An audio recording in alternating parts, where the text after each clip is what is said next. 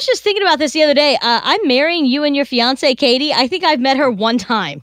And I was even trying to put together when that one time was. Mm-hmm. So I'm not really sure how much she drinks, but I was trying to think about Clay. Mm-hmm. And when you get caught up in the moment and how excited you get, and you are like a 5-year-old with a coloring book, my concern for you is how much are you planning to drink on your wedding? Yeah. You've been wondering that too, Tyler? Just a little bit. Yeah. I mean, He's concerned.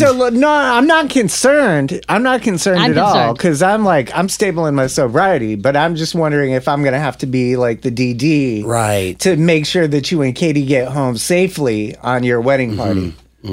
I'm just making sure she don't kill you. Well, there's that too. Yeah, day one of being married and she kills me, that'd probably not be a She good gonna kill start. you. Yeah. Yeah. I do plan on having a little bit before so I can calm the nerves down because that's a big event in anyone's life. And I don't want to puke on the altar. I get that. Because Get of that. nerves. So I probably will have maybe a shot or two just to, chill myself out. Now, what are we talking? Like tequila or are we talking like vodka? What are we talking about? It's Clay. He's going to have a buttery nipple. A This is the buttery man that drinks Long Island iced teas. He's going to be like, can I have a Girl Scout cookie, please? Can Give me a sex on the beach. I have a Cinnamon Toast Crunch? I'll have a gummy bear, please. I'm literally dead right now. I just see you in your tuxedo and be like, hi, I'm the groom. I would like one buttery nipple and a Girl Scout cookie, please. Thank you. But for real, Clay, what are we thinking? How much are you planning on drinking?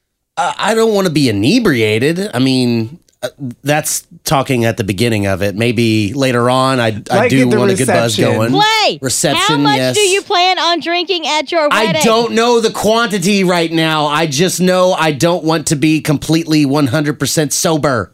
Would you say drunk? No. What So you about definitely don't want to be drunk. No, I want to remember it.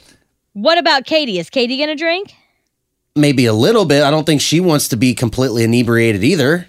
I don't think any bride or groom go into this thinking, you know what I want to do? I want to wreck shop. It happens before you know it. And I'm going to prove it to you right now. 812-491-9468. What was your plan for your drinking going into your wedding? And what did the end of the night look like? Because I can tell you, this is like one of those dentist surveys. 9 out of 10 of my friends did not seal the deal on their wedding night because one of them had way too much fun. And both of them had the same idea going in that you just danced around for about 30 minutes on. I mean, I don't want to be drunk, but I also like want to have a good time, but also like this.